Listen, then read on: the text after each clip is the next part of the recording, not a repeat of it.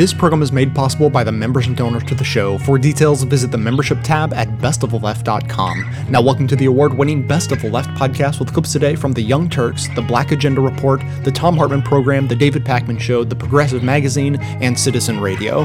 And a note on today's episode that if you just remember that prison inmates aren't actually humans with mothers and families and whatnot, then it's a lot easier to hear about how we treat them.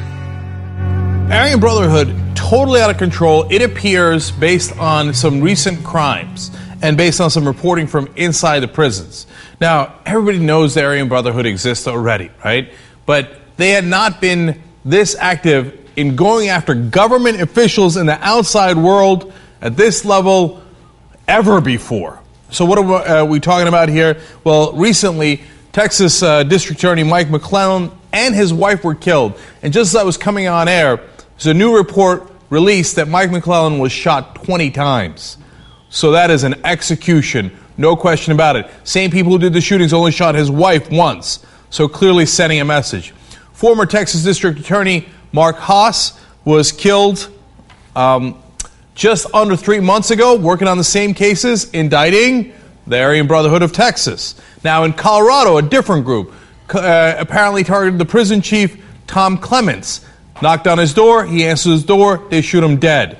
Now that guy we know about because he was later in a shootout and was killed as well, and that's part of the Colorado 211 group. That's also an Aryan group in the Colorado prisons. So now we have an inside source from the prisons that wrote a piece for the Daily Beast, and he has a very interesting perspective on this. He says, for example, 4 people have been killed since the beginning of the year in a series of shootings that appear to be connected to the homegrown jihadists of the Aryan Brotherhood. Jihadists. And they are apparently coming. Now, before I give you more details of what the source inside the prison says, get a load of this. Right before we came on air, and I've never seen this in America, a prosecutor just quit an Aryan Brotherhood case because of security concerns. And it's in Texas. U.S. Attorney Jay Hillman saying, sent out an email to the defense attorney saying, short one saying, because of security concerns, I will no longer be part of this case. That's basically U.S. prosecutors saying no mas. That's unbelievable. By the way, just quick note, think what would happen if it was Muslim jihadis. We would be on terror alert 39. Whatever the maximum is, we'd go 20 above it. If they killed 4 people, involved government officials, DAs, prison officials, if Muslims had done it, oh my God, the whole country would be on fire, but we should be on fire. I can't believe they're killing government officials. And it appears, allegedly, that it's the Aryan Brotherhood. So now, more from inside the prison. America's harsh judicial system, coupled with their growing national affinity for utilizing complete isolation in the supermax prisons as a corrections tactic of first choice, in many cases turns men into monsters. This is really interesting. Now, there's a couple of different factors at play.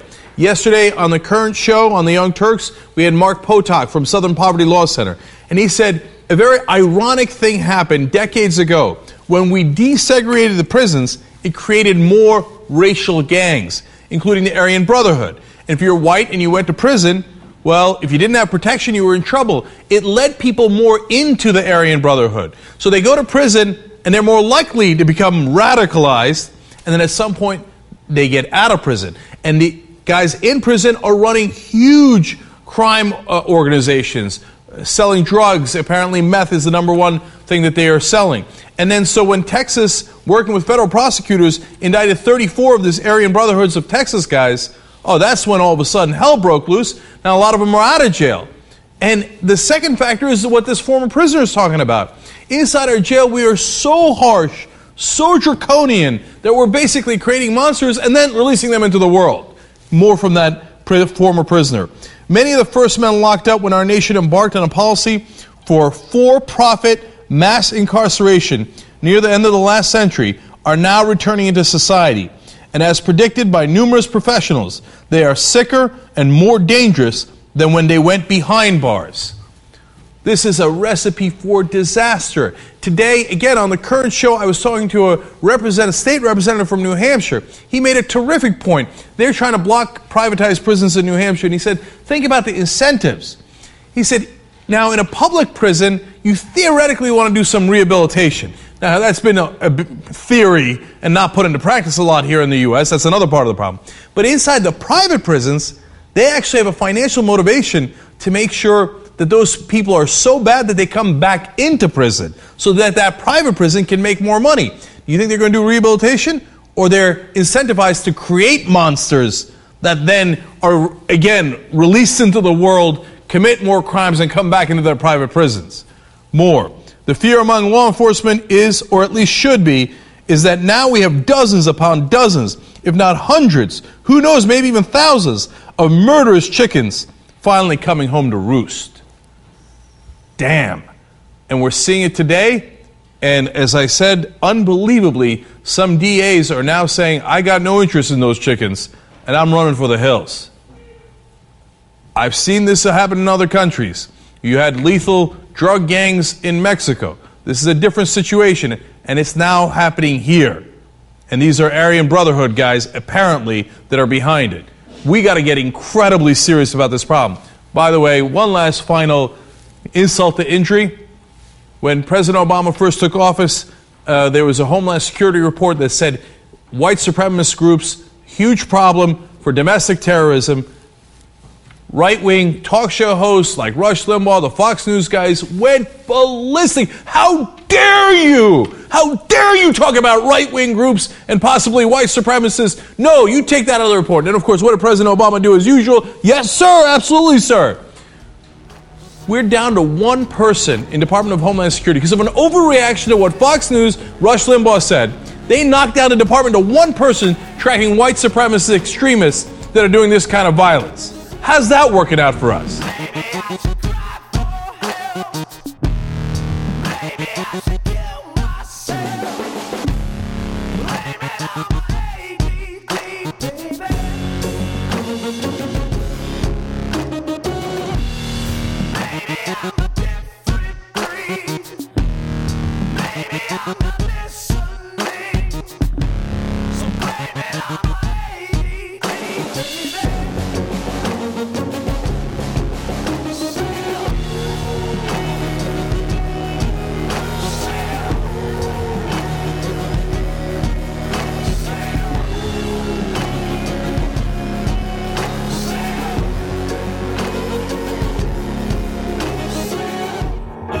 There are some phrases, mostly referring or belonging to government, which frequently mean the opposite of what they say, or which are shorthand for entire libraries of lies promoted by the powerful to turn reality upon its head.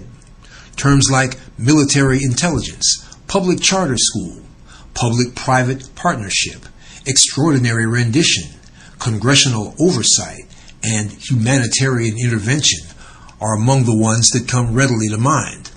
We take this moment to focus on a current favorite phrase often deployed by our masters of deceit to conceal their official crimes. That phrase is the worst of the worst.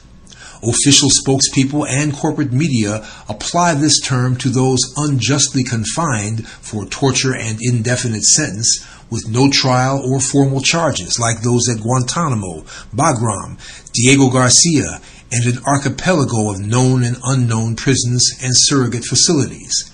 It's been shown again and again that the so-called worst of the worst in such places are often completely innocent and sometimes include children. No matter. The worst of the worst label is an open invitation to invent even more lies, to dismiss their lives, their families, and the rules of international law and human decency in their cases. One of the signal policy innovations of the Obama administration over the Bush-Cheney regime is said to be the simple murder of such persons with drones, rather than locking them up. The worst of the worst phrase is deployed by domestic officials as well, usually to refer to the United States' world-leading total of more than 70,000 persons in solitary confinement in thousands of federal, state, and local jails and prisons. it has become standard procedure across the country to place prisoners in solitary confinement for years for such offenses as refusing to confess an alleged gang affiliation, engaging in anything that looks like unsanctioned self-help or self-improvement organizing, the possession of books that one's jailers disapprove of, having a history of political activism on the outside, or experiencing an awakening of political consciousness while a prisoner. The assertion of jailers that the 70,000 in solitary confinement on any day in the United States are the worst of the worst is nothing less than cynical doublespeak to conceal their own crimes. Solitary confinement, when prolonged for more than a few days, is recognized under international law as torture, and crimes are always doubly diabolical when committed by anyone on a public payroll. Hence, when we hear media spokespeople, military or civilian officials on any level refer to those in their dungeons and their gun sites at home and abroad as the worst of the worst, we should not let that stand. We should know, and we should let everyone in our reach know, that we and they are hearing the worst kind of calumny, designed to conceal official wrongs committed in all our names. It's our jailers and their official enablers, not our prisoners here and around the world, who are truly the worst of the worst. For Black Agenda Radio, I'm Bruce Dixon. I hear the train a-comin', it's rolling around a bend, and I ain't seen the sunshine since I don't know when. I'm stuck in Folsom Prison, and time keeps dragging on. But that train keeps a-rollin' on down to San Antone. When I was just a baby, my mama told me, son, always be a good boy, don't ever play with guns. But I shot a man in Reno just to watch him die. How do we reform our prisons, and is it possible that conservatives can do this, or at least could take the lead on? I wish they would. I really wish they would. Because, you know, Richard Viguerie is right. Our prison system is broken. He says the solution lies not only inside prisons, but also with more effective community supervision systems using new technologies, drug tests, and counseling programs. Well, maybe these are the opportunities to make some money. We should also require ex-convicts to either hold a job or perform community service. There's lots of community service opportunities out there. You know, one of the problems that, but on the other hand, that's like one of those throwaway lines. Consider about half of the people in our prison system right now are mentally ill or drug addicted, which is, you could argue, a form of mental illness. And really, they don't need a job. They don't need community service. They need treatment. And then when their addiction or their mental illness is under control, we can talk about a job or community service. But let's not just pretend that everybody who's in jail is like, you know, the person who works, you know, at the desk or cubicle or building next door to you, or the clerk at the local store. But this community-based program using free market and Christian principles, conservatives have an opportunity to put their beliefs into practice. We'll see. Color me skeptical, but hopeful. Okay? I'll just skeptical but hopeful. Patricia in Ettrick, Wisconsin. Hey, Patricia, you wanted to talk about privatizing prisons? Yes, hello. Hi. I know you're great, but you're going to get better. Thank you. I'm working. I thought that Mr. Viguerie had very little to say that we don't already know. I used to work for a halfway house for people coming out of prison, and of course it was a private, corporate-owned facility, and their main goal was to keep their beds full. Right. And most people in prison, it's just in these corporate prisons, there shouldn't be such a thing as a corporate prison. Most of them are there because of drug charges that don't amount to a hill of beans. Mm-hmm. And it's just a waste of our taxpayer money. Right. So, and if there are going to be any private halfway houses, for example, why not just simply require them to be not-for-profit organizations? Well, of course, they won't make any money that way. I know, that's my point. But then good people who want to, who is somebody in the private sector who's not a government employee who feels a calling to work with prisoners or ex-prisoners, or has experience in that area, or was a prisoner themselves, or whatever, and who would like to start a halfway house, can create a nonprofit organization to do that in a way that doesn't require government appropriation. It seems like a reasonable thing. Well, I could tell you about, as far as being nonprofit goes, there are ways of being profitable, but it says nonprofit.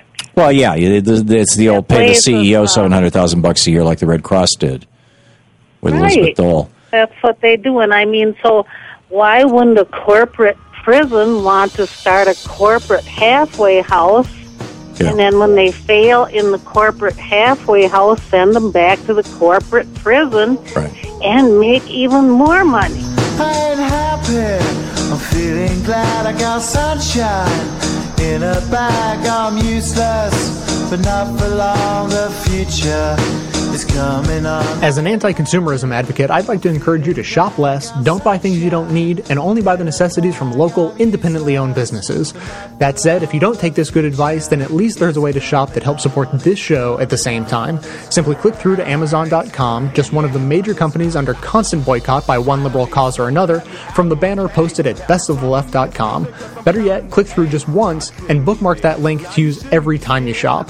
Your shopping experience will be identical to normal. It will cost you nothing extra, but 7 to 8% of the cost of your order in soulless corporate blood money will be siphoned off and used to tremendously support the production of this show. Thanks for doing the right thing, whatever you consider that to be. In a prison too, like you live the fuse. You think it's fictional, mystical, maybe spiritual hero who appears in you to clear your view when you're too crazy. Earlier this month, Mark Ciavarella, a 61-year-old former judge in Pennsylvania, was sentenced to almost 30 years in prison, literally for selling children for cash. What do I mean? He was accepting money, kickbacks, from private prison companies for incarcerating thousands of adults and children into a facility that was owned by a developer that was giving him kickbacks under the table. Estimates are that he received over $1 million in these kickbacks. And the Pennsylvania Supreme Court actually had to go in, Lewis, and overturn about 4,000 convictions which he issued over the period of 2003 to 2008 because, hey, he violated the constitutional rights of those juveniles, including the right to legal counsel, the right to intelligently enter a plea, and some of the juveniles he sentenced for kickbacks, ladies and gentlemen, as young as 10 years old, literally selling children to prison. Selling children to prison. This is just unbelievable. He was convicted of 12 counts, including racketeering, money laundering, mail fraud, and tax evasion. He has to pay back $1.2 million in restitution. And this is, we've talked about private prisons on this show. Oh, yeah. We've talked about the prison industrial complex. And this is evidence that these private prisons are looking for profit by any means necessary. Let's put it all together for a second and step back. We have for-profit prisons which benefit from specific immigration policies, right? So they can collect their daily incarceration fees for detaining undocumented immigrants. They then have big banks, as Christopher Petrella told us when he was on the show, buying stakes in these for-profit prison companies. Big banks are buying stakes in companies like CCR, Corrections Corporation of America, and others. So then the big banks are making money from the detention of these undocumented immigrants. And then the big banks own shares in companies that are giving kickbacks to judges. So this is another way where we're connecting the big banks on Wall Street, right? We're connecting that to the legal system, right? The legal system is tied up in this dollarocracy. I really like that term. John Nichols and Bob McChesney use it in their new book.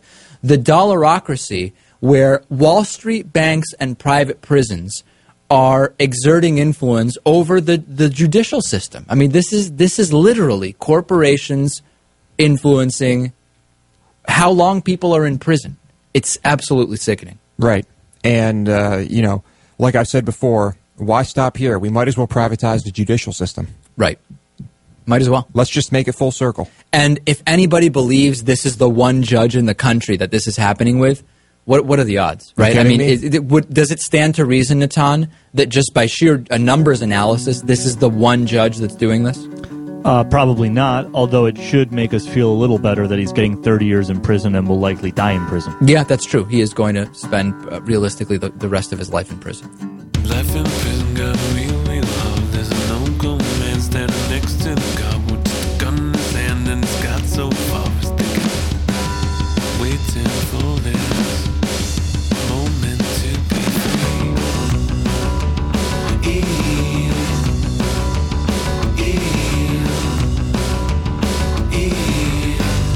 Waiting for this moment to be free.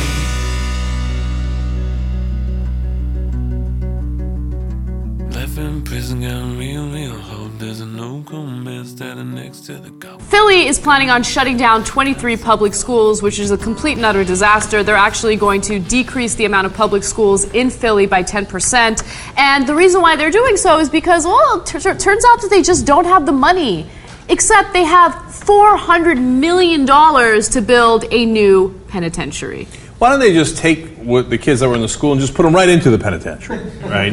Just to make the system a little bit more efficient. I mean, I feel like that's what they're planning. The school-to-prison pipeline is no joke. It's a real thing that you're seeing here in the U.S. right now, where kids, and usually minority kids, will get suspended or expelled for stupid, nonviolent offenses, and then they'll go to juvenile detention centers. Now, we don't know if that's actually going to happen in this particular case, but again, you're shutting down 23 public schools, and you're using $400 million to fund a prison. And by the way, this will be the second most expensive state project ever. Yeah, but they don't have enough money. And my guess is they probably have money for tax cuts for the rich, though. They do. Oh, really? Huh? Interesting. Yes. So Pennsylvania's GOP-controlled House of Representatives recently passed a tax break for corporations that will cost the state an estimated $600 to $800 million annually. Now, come on, think about that. How can they possibly say they don't have enough money? They just wasted $600 to $800 million. And you know what they say? Oh, no, that attracts businesses. And it increases jobs and then increases revenue. That's their excuse all the time. Nonsense. Two quick examples, and I can give you 100 of these. Chris Christie said same exact thing in New Jersey. Oh, I'm going to increase jobs. That's why I'm giving him tax breaks. And then it turns out it didn't increase jobs. In fact, one of the companies cut 100 jobs. Chris Christie's like, all right, well, your tax breaks, I'm going to cut them by like 12%. Okay, so you're still going to get tens of millions of dollars in tax breaks. But why? They cut jobs. They did the opposite of what you claimed they were going to do. Because it doesn't matter. The corporations are the ones that fund the politicians, so they're going to take everything from our kids and they're going to hand it over to the corporations. Second example is from Pennsylvania. That same Republican governor said, oh, well, if we've got to do fracking and give them incentive to do fracking in Pennsylvania, otherwise they'll go to do fracking in another state. Now, first of all, they're fracking in all the states anyway, okay? Second of all, in order to get the gas underneath Pennsylvania, they've got to be in Pennsylvania. Yep. They can't get your gas from another state. So it's such an obvious lie, because it isn't the point. The point isn't to create things that are better for Pennsylvania or Philly or anything like that. The point is, I got elected by taking a lot of contributions from, whether it was the fracking industry in that case, or in this case, by the way, the reform movement, that where charter schools make more money, private schools make more money. The more you shut down public schools, the happier those guys are, and they give a tremendous amount of contributions. And then lo and behold, we shut down a lot of public schools and had to privatize education where people made more money. Really surprising how that turned out. And the argument that they'll always use when it comes to privatizing education is, well, look at these public schools, they're failing. Yeah, you know why they're failing? When you shut down 23 schools in the district and you force the students to go to other schools and you have overcrowded classrooms, yeah, it turns out that the education isn't as effective. And then they will use that argument and say, well, you see that now they're failing even worse. We've got to shut more of them down, and we're going to turn more of them private, right? I know. It's really depressing. And then the prisons will get overcrowded, and then they'll say, well, you see, that's why we've got to build more prisons, and we're going to turn more of them into private so that they could be more efficient, and then they'll have more incentive to shut more schools down and create even more prisons. And this is happening all across the country, and it's sick, and it's destroying opportunity for the next generation, which is what the American dream is supposed to be all about. So it goes, another lonely day. You're saving time, but you're miles away. Your flowers drowning in some bitter tea. For seeing life's opportunity. Find your mirror, go and look inside. You see the talent you're always hide. Don't go kid yourself, well not today. But satisfaction's not far away. There is actually a news story that I wanted to share with you that I think this is a relatively big deal. And that is that the private prison industry, here it is. This is Arviva Shen posting it over on the Center for American Progress's blog, Think Progress. The headline is 3 states dump major private prison company in 1 month. And they talk about how Corrections Corporation of America, which is the largest and most powerful of all the private prison companies in the United States, quoting from the article, after extensive reports of abuse, neglect, and even fraud within their operation, lost 4 prison contracts in the past month. Idaho cut ties with the corporation on Wednesday, which had turned, this corporation had turned the state's largest prison into a violent hellhole inmates called Gladiator School. Earlier this year, still quoting from Aviva Shen's reporting, earlier this year, CCA was caught understaffing the prison and using prison gangs to control the population. The company admitted to falsifying nearly 4,800 hours of staffing records to squeeze more money out of the state for non-existent security work. Shift logs at the prison showed the same security guards working for 2 to 3 days at a time without breaks.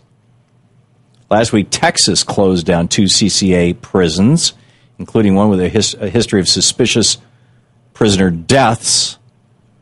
One lawsuit alleges prison staff ignored an inmate's cries for medical assistance, forcing her to give birth in a prison toilet to a baby who died 4 days later. CCA was also booted out of Mississippi earlier this month. Boy, that takes a lot for Bobby Jindal to say, okay, enough already. After multiple... No, wait a minute. He's Louisiana, isn't he? Yeah. Who's the governor of Mississippi? That's old Haley Barbour country, but I'm not sure who's the governor right now. Anyhow, CCA was also booted from Mississippi earlier this month after multiple deadly riots over poor food and sanitation, lack of medical care, mistreatment by guards. Mississippi's hiring another private prison company. Oh, no.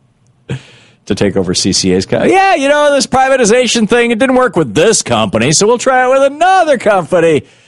No, it just doesn't work. Every for-profit company is going to run your prison in a way that their CEO and their stockholders can skim money off the top. And instead of skimming money off the top, that state money that is going to the prisons should be used to rehabilitate people who are going to be sent back into the state population. We're not talking about dog kennels here, and even dog kennels or animal control, pounds, should be run by the state. They shouldn't be run by private corporations that are going to try and cut corners to make profits. The GEO Group, Mississippi terminated a contract with another major private prison company, the GEO Group, after it was found guilty of turning a juvenile facility into, quote, a cesspool of unconstitutional and inhuman acts, end quote. This is incredible. Now, this is an industry, so they're going to be out there buying politicians and buying public opinion and lobbying and, national security, military services, and police services are things that should never have been outsourced in the first place. This is like this is the evil side of Reaganomics. I mean, just plain evil, corrupting government. What doesn't always have a shape, almost never does it have a name. Maybe has a pitchfork, maybe has a tail, but evil is alive and well. It might walk upright from out of the inferno, maybe coming horseback through deep snow.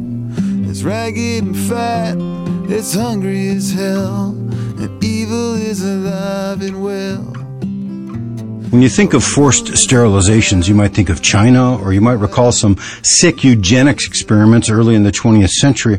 But then you might be shocked to hear, as I was, that the California Department of Corrections sterilized at least 148 female inmates from 2006 to 2010. According to the Center for Investigative Reporting. The tubal ligations occurred without state approval, and some of the women inmates say they were coerced into the procedure. Doctors got a total of $150,000 for the sterilizations. One of the prison OBGYNs said that the money paid to the doctors wasn't a huge amount compared to what you save in welfare paying for these unwanted children as they procreated more. The doctors allegedly pressured the inmates who were repeat offenders or who had a lot of kids already. Some of the women say they were pressured into agreeing to the procedure while they were strapped in for their C-sections. They also say they weren't fully informed about the risks or the necessity for the tubal. This story reveals a barbaric practice that appears to violate the law and harkens back to a dark time in California and in other states where such things were commonplace behind bars. They shouldn't be happening in 21st century America. I'm Matt Rothschild, and that's how I see it.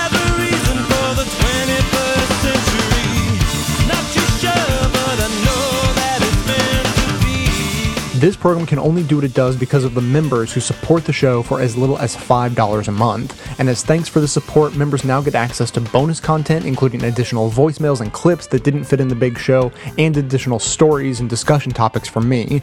Plus, I've organized a full archive of the show, including a curated selection of my favorite past episodes, as well as a collection of my absolute favorite radio clips from all sorts of places. All that now available only to members. If you're already a member and want access to all this great content, drop me an email at j@bestoftheleft.com so I can get you set up. And if you're not yet a member, you can sign up now at the membership tab at bestoftheleft.com. Thanks so much for your support.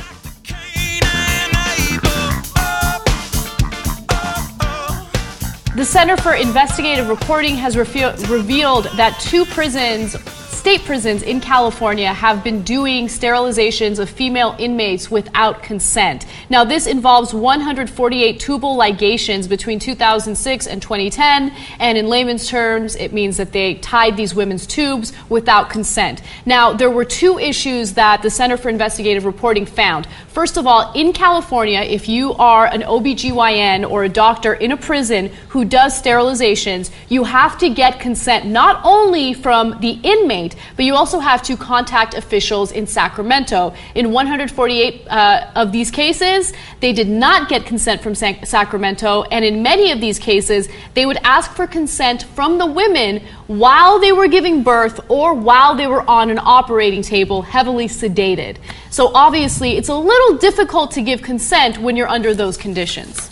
Yeah, and I couldn't believe the years. I thought for sure that after I read the headline, that the story was going to tell me, oh, they did it back from 1982 to 1986 or 62 to 68, etc. No, 2006 to 2010. Yeah, California and many other states in the U.S., I should note, have a terrible history when it comes to forced sterilization, especially when it came to eugenics programs where the doctors would purposely sterilize men and women that were minorities or that were poor, and the whole reason why that they would do that is because they wanted to prevent them from reproducing and spreading their genes. Now, some may make the argument that, hey, sterilizing these women is probably a good idea because some of them have 5 kids, they're in and out of prison, it's costing the state of California a tremendous amount of money. But when it comes to a permanent procedure like this, you need clear consent. You're messing with people's lives. If you want to make an argument that, hey, why don't you, have them consent to an IUD? right? Something that is not permanent, but allows you to prevent getting pregnant for up to 5 years. Then we can have a conversation about that. And again, even in that case, I think that you do need consent. But All right, this listen. yeah. Yeah, it drives me crazy, right? That they have 5 kids. I'm going to be real, Yeah. okay? And you're in prison, you get impregnated again. What are you doing? What are you doing? And yes, sometimes they go on welfare. And by the way, it's not just prisoners, right? There's the Hasidic communities, I believe, in upstate New York, where they're like, well, we don't believe in working and we just believe in getting welfare, and I had 12 kids. Well, that's pretty freaking convenient, right? So I know it drives all of us crazy, right? But they're not animals, they're human beings. So we don't get to tell whether it's, inmates in California or fundamentalist religious people in other states, we don't get to tell them, okay, or not even tell them and just tie up their tubes and say, you don't get to have kids anymore. We have to be decent human beings. And if you want to, like Anna said, you want to do education, you want to say give them options, great, nothing wrong with that, okay? You do it without consent and you force them into it, it's terrible. Or coerce them to do it. So I want to read you guys a few examples of women that were imprisoned and they were pressured into getting sterilized. Some of them did refuse, even if they were heavily sedated, which I think is incredible. But others felt so pressured to do it that they actually went through with the sterilization. Cristina Cordero was serving a 2-year sentence, and she said the following: as soon as he found out that I have 5 kids, referring to the OBGYN that was treating her, he suggested that I look into getting it done, referring to the sterilization. The closer I got to my due date, the more he talked about it. He made me feel like a bad mother if I didn't do it. Look, it's one thing to give somebody a pamphlet and say, look, these are your options. I got no problems with that. Do it, do it, do it, do it. When you're the doctor, come on, man, that's not your job. Now, like when you talk about, and by the way, it costs the state a ton of money. California paid doctors nearly $150,000, $147,460 to perform tubal ligations, right? Yes. Now, when you ask Dr. James Heinrich about it, he says, quote, over a 10-year period, that isn't a huge amount of money compared to what you save in welfare paying for these unwanted children as they procreated more. That was the quote for me that ended it. I was like, this guy doesn't give a damn about them. Like, I'll spend the money because these people, they keep breeding and breeding, and I got to stop them from breeding. Look, that's not your job. That enraged me as well, especially when it comes to justifying a very permanent thing, such as sterilization. But he does make a good point about the fact that unwanted pregnancies and pregnancies for female inmates cost the state way more money than doing the sterilizations. Now, again, I don't agree with the sterilizations. I think the best way to do this is to educate the women, tell them about their birth control options, maybe tell them as much as possible about IUD, so they do that, and that's not a permanent birth control method, but at least you're good, you're safe for at least 5 years and you can get your act together. But here are some numbers that I found interesting. From 2000 to 2010, about 2,400 women gave birth while in prison in California. The cost was $2.7 million. Fewer than 1 in 10 were surgically sterilized. So $2.7 million is significant compared to $147,460. Right. So it's a fair point to make, but that still doesn't justify the sterilizations. They all wanted it done, he claims. If they come a year or two later saying somebody forced me to have this done, that's a lie. That's somebody looking for the state to give them a handout. Now, that handout language, this guy's a bad guy, man. Everything he said is totally coded and is not very subtle at all. Like, you know how they are. And all they do is procreate, and compared to what we're going to save in welfare, these surgeries aren't that much at all. Let's force them into that. Oh, here they come again. After I did everybody a favor by cutting off their tubes, now they want a handout. Is that what they want? Mm-hmm. No, they wanted a real choice. And one final thing, they keep making the justification for doing these sterilizations because in some case the women have had multiple kids, which means that they've had multiple C-sections. And it becomes riskier and riskier if you keep having kids after you've had multiple C-sections. But a lot of the women that talked to the Center for Investigative Reporting said, no, we had like 1 kid and we had 1 C-section, and after that they wanted us to get sterilized to make sure that we wouldn't procreate again. Yeah. So I don't believe that justification at all, and if you have to report to authorities in Sacramento and you refuse to do so, that means that you're trying to hide something. Is there a chance that doctors like Dr. James Heinrich might have made some assumptions about those women? Well, they're already in prison, et cetera, so I assume they're obviously going to be a burden to the state, and their kids will be a burden to the state for the rest of their lives, and the less kids these kind of undesirables have, the better off we all will be.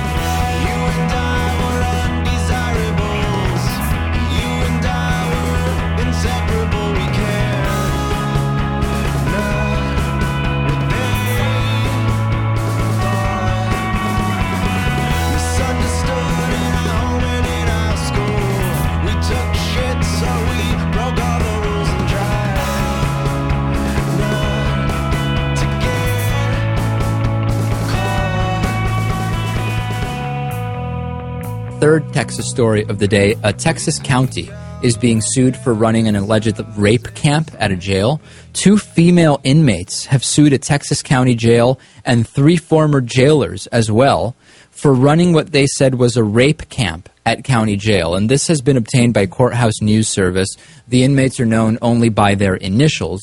And what they allege here is that there was a facility where a number of the jailers were repeatedly raping and humiliating female inmates at Live Oak County Jail over an extended period of time. This included forced sex acts. This included forced masturbation. This included any number of insane things. And in addition to the repeated sexual acts, a number of the female inmates were sexually harassed as well.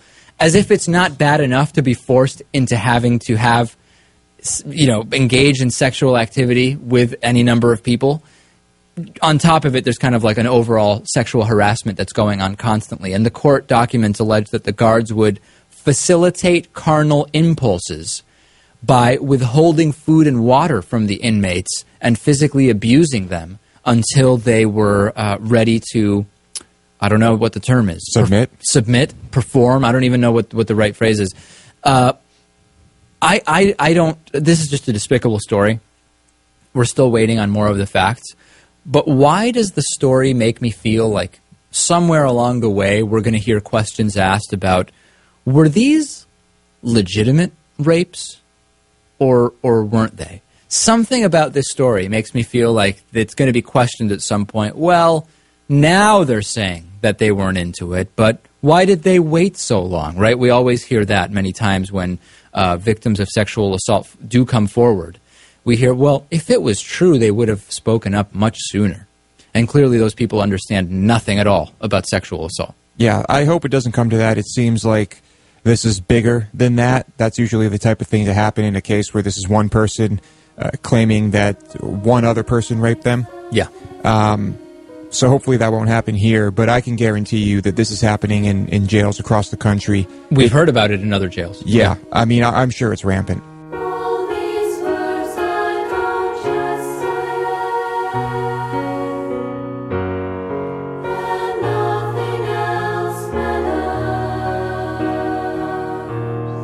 Lewis, what would you say is the number one reason people should tune into the David Pakman Show if they like Jay Tomlinson's Best of the Left podcast? I mean, I see it completely differently from someone who's just watching it. Yeah, but if I was asking someone else's opinion for the promo... I don't even watch our show, so how can I answer that question? I do not watch our show. So Lewis isn't even a fan of the show.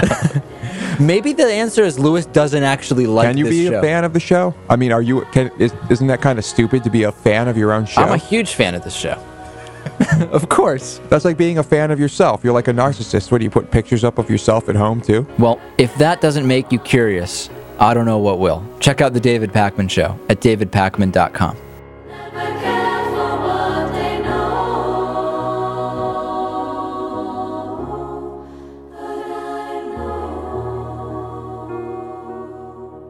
Today's activism segment comes to you, as always, in partnership with the Unfuck It Up Project, where creator Katie Goodman and director Katie Klabusik encourage involvement over apathy by highlighting people and organizations that are doing good for their communities and the world.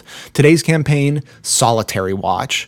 The UN Human Rights Committee suggested more than 2 decades ago that prolonged isolation might amount to a violation of international human rights law. Yet, the U.S. continues to cage approximately 80,000 people in solitary confinement. Many of these prisoners spend years at a time in solitary, often never seeing a glimpse of the outdoors. Children and inmates with mental illnesses are among those housed in the cruel, expensive, and counterproductive solitary wings of our nation's prisons. Solitary Watch is a web-based nonprofit committed to shining a light on the widespread use of solitary confinement.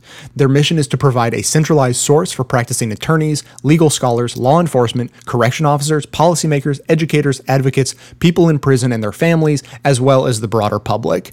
Their website, solitarywatch.com, has an impressive amount of information, from an exhaustive list of facts and original reporting to background research and firsthand accounts from prisoners currently in solitary confinement.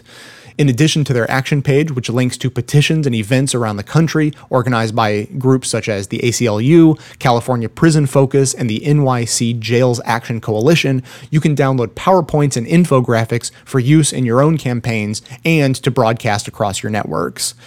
It's frustrating that there are so many issues which fall under the prison industrial complex heading. Solitary confinement is obviously just one of those, as we've already heard in today's show, but there seems to be a renewed focus on it because of the actions of prisoners themselves and the coordinated efforts of their tireless advocates that you're about to hear some of next. We're including some additional links on the topic in the segment notes and invite you to connect with us via social media, where some good discussion is already happening. If you have personal stories you're interested in sharing, please do so on the Best of the Left Facebook page or by calling the listener hotline at 202-999-3991. Names can be withheld, of course. The importance of the movement to humanize the real people affected by this broken system should not be underestimated. Links to today's campaign will be in the show notes and all the usual places. You can visit the Best of the Left Facebook page for this and other activism opportunities and to share actions for possible use on the show. You probably didn't fuck it up, but they, whoever they are, they fucked it up. Now it's fucked up.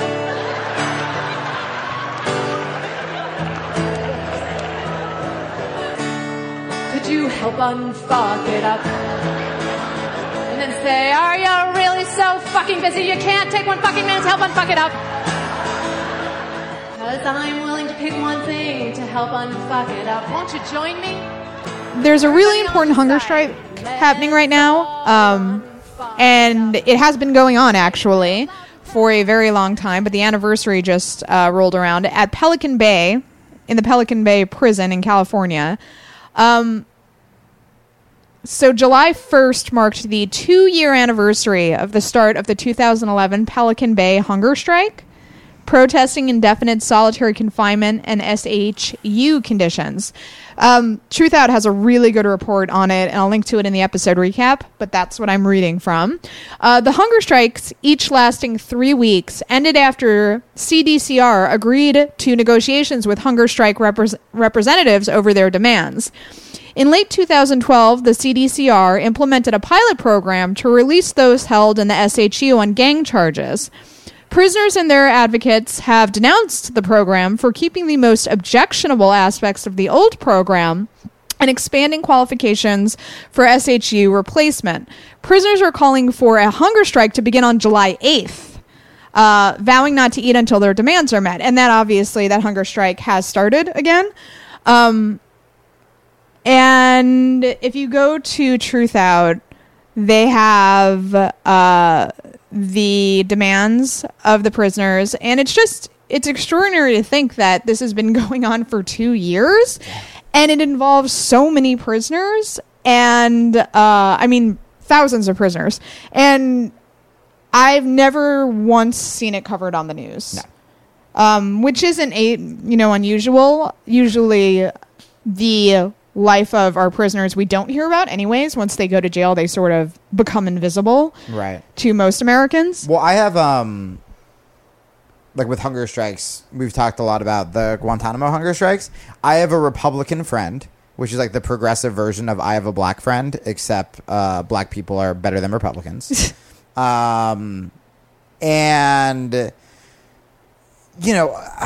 think one of the reasons it doesn't get covered is because no one in this country has empathy for prisoners. You just sort of assume they're all murderers and rapists and terrible people who will never be redeemable. And You know, I remember when I posted the Mos Def got himself like force fed to show that it was torture. The artist formerly known as Mos Def. Formerly known as Mos Def. And you know, this dude was like, well, here's a baby being force fed and the baby's fine. And it's like, right. The problem is the majority of prisoners at Guantanamo Bay have been proven to be innocent, and they've already been held there for a fucking decade. And this is their last means of protest. And force feeding a child before they're aware of their surroundings is not the same as force feeding a fully grown aware adult, human being against their will by, I'm sure, very delicate Gitmo guards.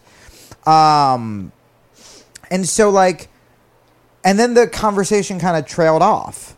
And it's like, well, you got to address this. You got to address the fact that, like, they're protesting for a reason. It's not just about, oh, we're trying to help. We're trying to get them food. Yeah, I mean, literally, here are their demands. I'm going to read them right now. Let's see what outrageous demands the prisoners at Pelican Bay are demanding. A chopper at high noon?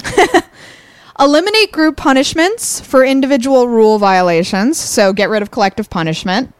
That's in keeping with human rights laws all over the world, that collective punishment is an immoral and unfair thing.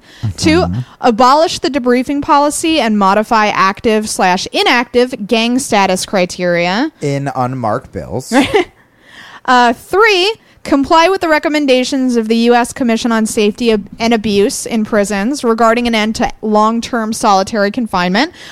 Well, that should be easy because solitary confinement is a form of torture. It is torture. And surely we don't torture, right? We're not supposed to do that because the old white guys with slaves told us not to. 4, provide adequate food. Okay. Whoa. Like food as in the thing that keeps you alive? Yeah. All right. And the final demand, expand and provide constructive programs and privileges for indefinite SHU inmates. So give them something to do so their brains don't rot. Right. Seems pretty reasonable. Especially if, again, we've said this a lot on the show and people seem to forget this, the point of prison was supposedly rehabilitation, which is why every criminal isn't in there for life or executed. Yes. And also the criteria for who is a gang member, who's not a gang member is so fucking arbitrary and scary when you hear exactly how they determine who's in a gang. You can have a book in your room that has a symbol on it, like on the cover, and if a guard finds it and says, oh, this other gang uses a cross as their identifier, and there's a cross on the cover of this book. Of your Bible, whatever gang. That means you're in the gang, and you can't defend yourself once you're in jail. You're just literally at the mercy of your overseers to, maybe they'll believe you, maybe they won't believe you, but it's not like a jury or anything like that. Don't you know that's the sound of the men working on the chain gang. That's the sound of the men working on the chain gang. All day long they're saying,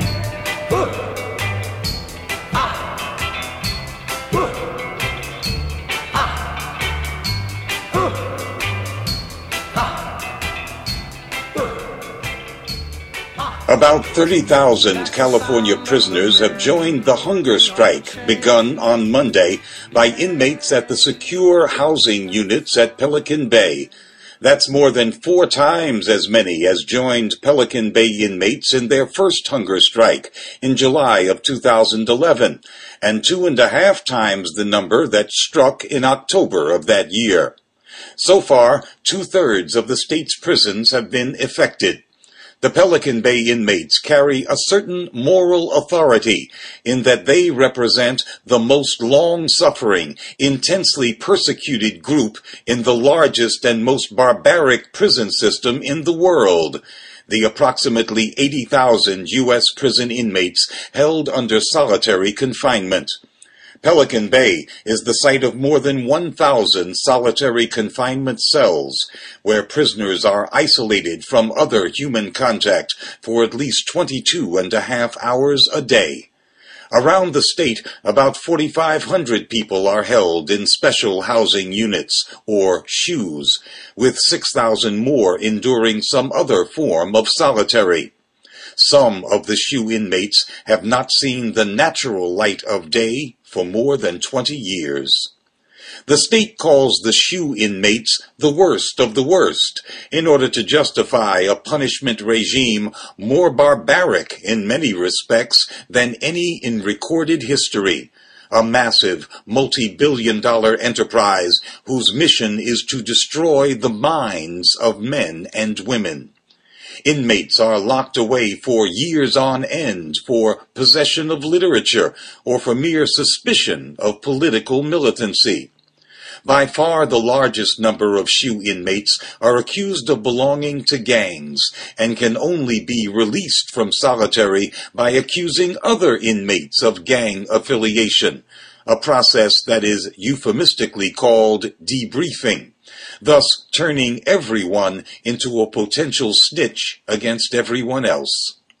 Prison is the ultimate surveillance regime, a place where the sense of self, of human agency, and of privacy is systematically crushed in the name of security. It is no coincidence that the world's prison superpower, the United States, which accounts for 1 out of every 4 incarcerated persons on the planet, is also engaged in spying on every other nation and population on Earth. It is as if the United States is determined to surveil with the implicit threat to crush every expression of the human soul. Both the U.S. global surveillance and the American prison policies violate international law. The Center for Constitutional Rights has sued on behalf of the Pelican Bay inmates, citing the finding by the United Nations Special Rapporteur on Torture that any more than 15 days of solitary confinement violates international standards of human rights. California's inmates aren't waiting for the UN or the courts to come to their rescue. They've issued 5 core demands, with elimination of long-term solitary confinement at the top, and insist that the hunger strike will not end until California signs a legally binding agreement. The very concept of negotiation with inmates is anathema to the prison state, whose goal is to reduce human beings to objects with no rights whatsoever. The Pelican Bay inmates have concluded that if they are to have any chance to live, they must be prepared to die.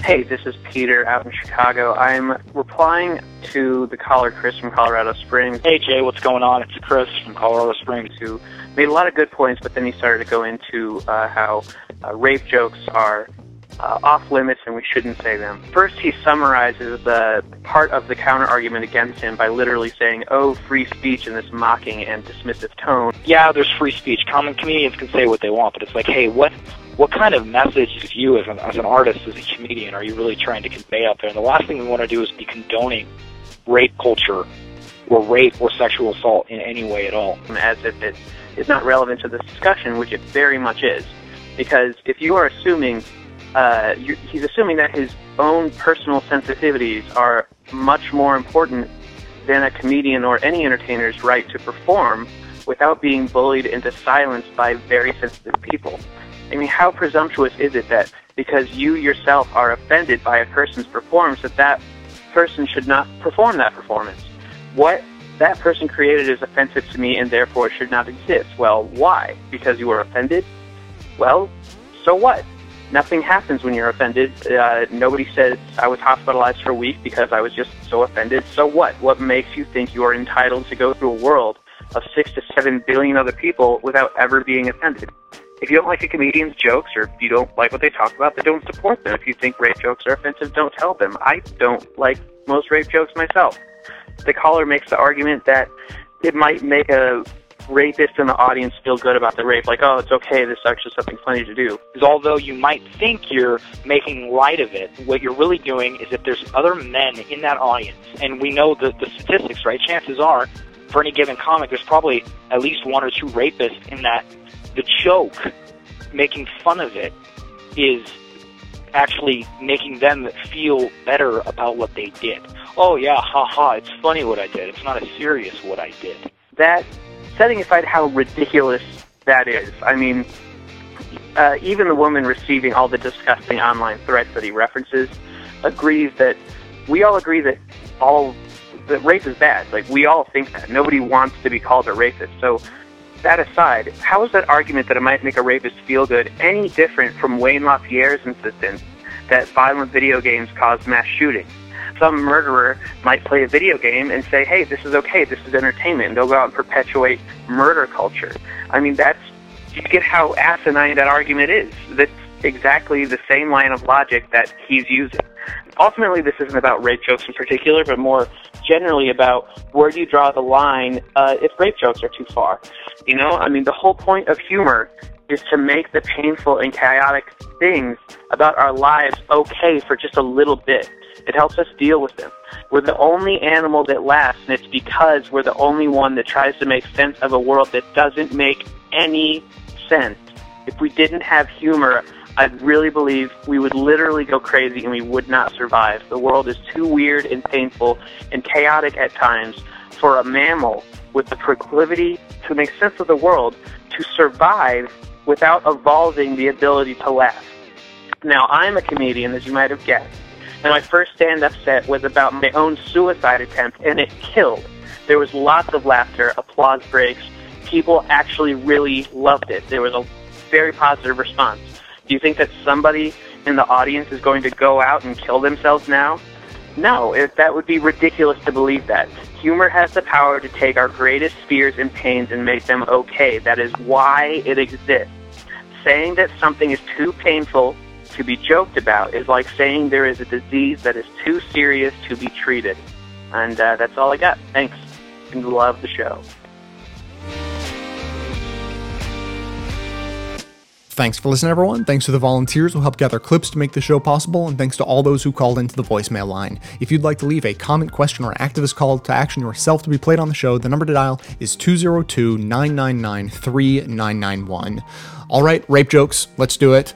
So to start off, everything I'm about to say about comedy is based on this foundation, that good comedy is about targeting the powerful and defending the powerless or the victimized or the oppressed. And if you do the reverse of that, not only is it not going to be funny and you're going to create a really uncomfortable situation with most people, you're also probably an asshole. And if you have people who laugh at jokes like that, then you know that they are assholes.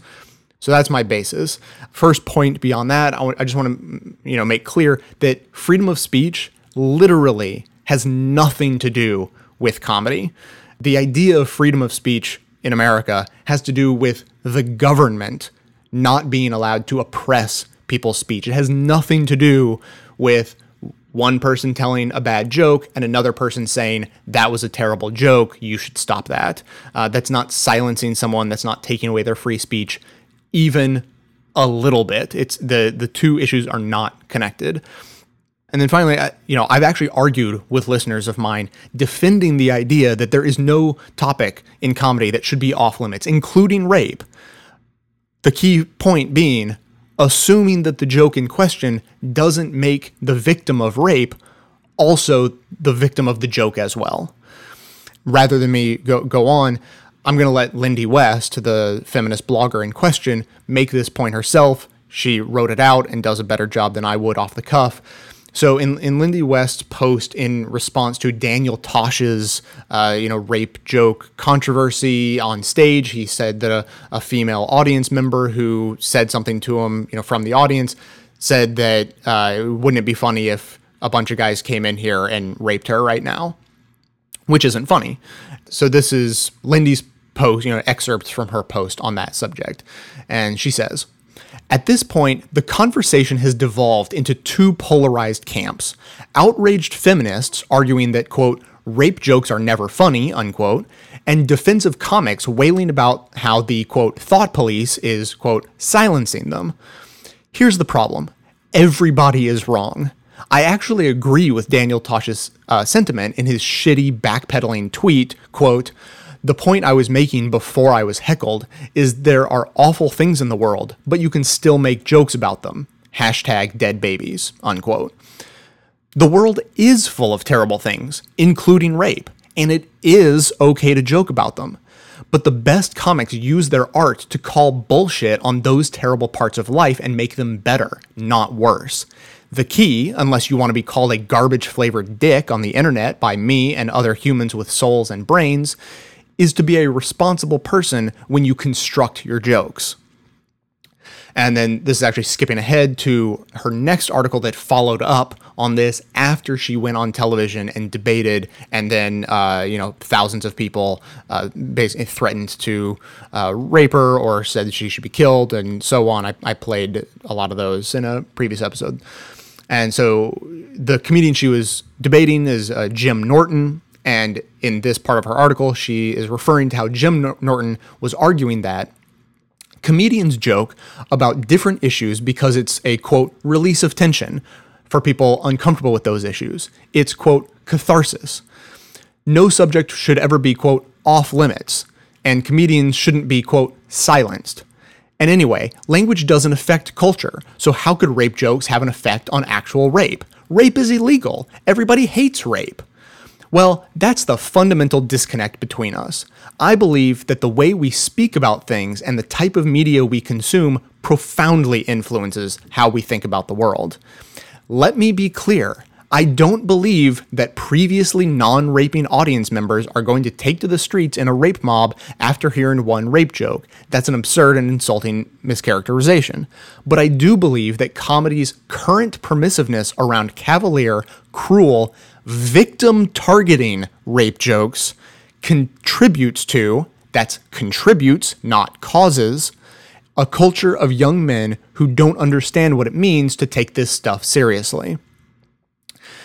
Then at the bottom, a fellow blogger of hers commented on this post, and she says, "Holy fucking shit, Lindy, I'm so sorry this is happening to you," referring to all of the rape threats that she had gotten. Luckily, I don't think the men who made those comments are aware of the vagina's location. So, if any of them actually tried to follow through on a rape threat, you'd have time to run away while they were all, "Where's the sex hole?" And then the following commenter said, "Ha ha ha," and that was a funny rape joke.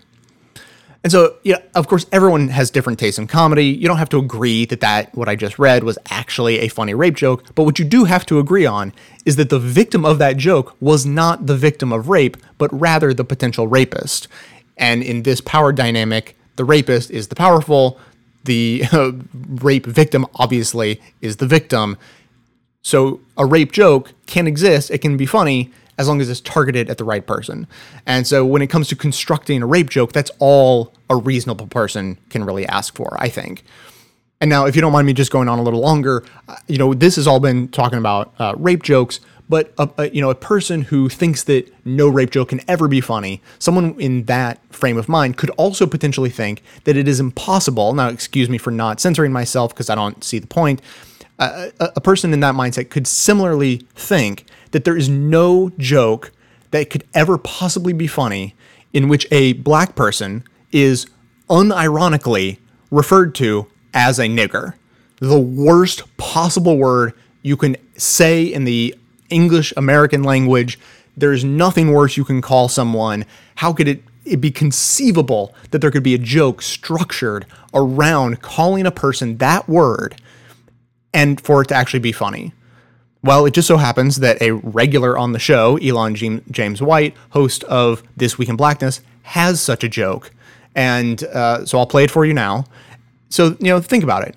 Figure out why this isn't offensive. See if you can see who the victim is, who the target of the joke is. And I'll give you one hint. It's not the black guy he's talking to. I got yelled at recently for using the word nigger in a conversation. I was yelled at about this. And I am, hello, Negro. I know how to use the word, okay? I use the word properly, people. Come on. I use it with hate.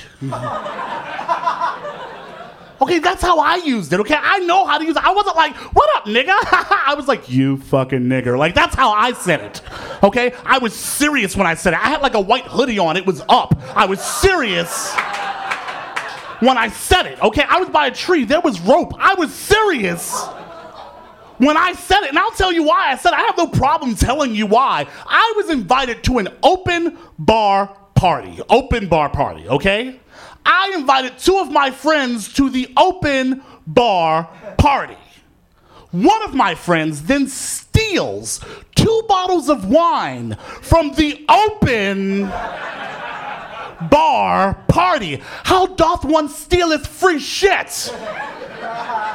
Seriously, and he called me the next morning proud of himself. He was like, ha, I stole 2 bottles of wine. I was like, ha, you fucking nigger. Like, that's what happened.